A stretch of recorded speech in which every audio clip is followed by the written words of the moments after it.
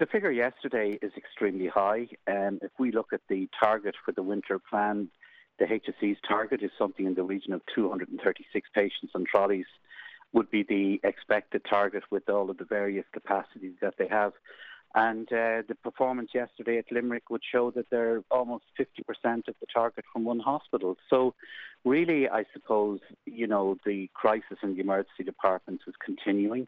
It's been going on for years. And we now know that there's severe risks to patients' lives due to overcrowding. And the important thing that's needed now is to do studies and examinations on the impact of this overcrowding on the patient's journey through the hospital. Stephen, you mentioned that we know about the impact that it can have, but do you think that things could potentially be even worse than we imagine? If we were to do those studies, would we find out more people do suffer than we had even previously thought? Well, certainly in the past weeks, the Irish Patients Association took a UK study that was published in the British Medical Journal and sort of ran a simulation to say, well, what would happen if we experienced the same performance as what that study showed up? And it would indicate that for patients waiting more than 6 to 8 hours to get into their wards, that there can be one additional death. Now, the study actually pointed out that you can't attribute what it was that the additional death arises from. But really, it's time now in Ireland that we had our own study designed by the stakeholders and particularly the experts in the area of emergency medicine to try and establish what the situation is here. As we all know, there was a very important piece of legislation passed last week, a legacy of the late Vicky Phelan, and, about open disclosure. And we need to know what the situation is for patients who are experiencing these huge overcrowding events in our emergency departments, not only in Limerick, but indeed around the country. And why do you think it is, Stephen, that this study hasn't been conducted or even talked about in Ireland? Well, certainly it has been. I mean, over the last year or so, we've heard the Irish Association of Emergency Medicine, we've heard the doctors, representative bodies and nurses and so on. And everybody has been sort of touching around it. But the figures that we came up with last week, if there were to be, if we were to experience that level of something in the region of about 1,300 additional deaths just for the winter season, it really cries out for some hard research done into the Irish experience, because we just can't keep on going. I mean, the minister at a recent meeting of the Emergency Department Task Force, made the point that there's over 900 million has been spent in the last 3 years on various initiatives. And we've got to start asking hard questions.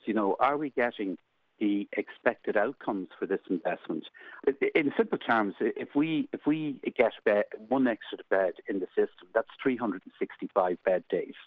And the average length of stay per patient is about 5 days per patient. So you'd get in something in the region of about 70 patients treated with that one additional bed. So we've got to ask ourselves, we're told that there's over 900 beds have been put into the system, and have we had that capacity available? Because that would be a huge impact on the overcrowding that we're experiencing. And yes, in the likes of UHL, it does need extra capacity, and for that capacity they need staff and so on, and then there's a need for better coordination of community services to try and keep people out of the system that don't necessarily need to go into the hospital. But let's not lose sight of the fact that these are patients who have been clinically decided that they need to be admitted to the hospital, and that's what the hospital's capacity should be built around to be able to meet that demand. Well, Stephen, you've talked about hospital capacity and the difference that one additional bed can make. But when you look at the decision then not to provide any additional acute beds for UHL for this year, does that go against logic, given that the demand that we're seeing? Well, I think in the light of patients' rights to safety and patients' rights to quality care, that if there are decisions not to provide additional capacity, well, then that has to be fully explained and disclosed. Because when you have the levels of patients on trolleys as there were yesterday in UHL, I think the least that those patients need to know is the reasons why that happened. And if additional capacity has been sought and decided against providing, which I would be surprised to really hear, well, then that has to be disclosed to the people. As I say, the important patient safety legislation was passed last week, a legacy of the late Vicky Phelan. And the whole point about that is of disclosure, that when things go wrong and a patient has been impacted by whatever the situation, adversely affected, that they're told and the reasons for it are explained to them, so that at least they are informed of what happened. And it's the same with communities and society and so on, that when decisions are being made that will ultimately affect them, that decision needs to be explained to the patients if there's any impact. In other words, we need to have a patient safety proofing of decisions that will actually ultimately impact them. And that is, after all, many of the things that communities are seeking when they're looking for additional resources and so on, that the least that can be done is to explain to them why something is or isn't happening, because ultimately it's the community and the local areas that are going to be affected by it.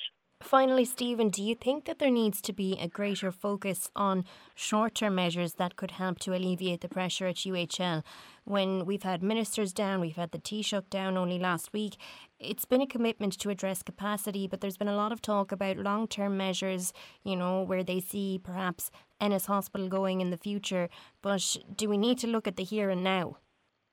It all has to be about the here and now. It's very fine to, we can talk about Sláinte care and we can talk about better integration from technology and so on.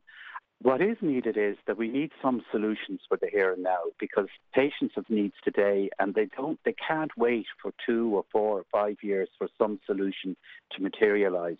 If there is capacity and there are options that are there that the local stakeholders and professionals know about, well, then they should be used.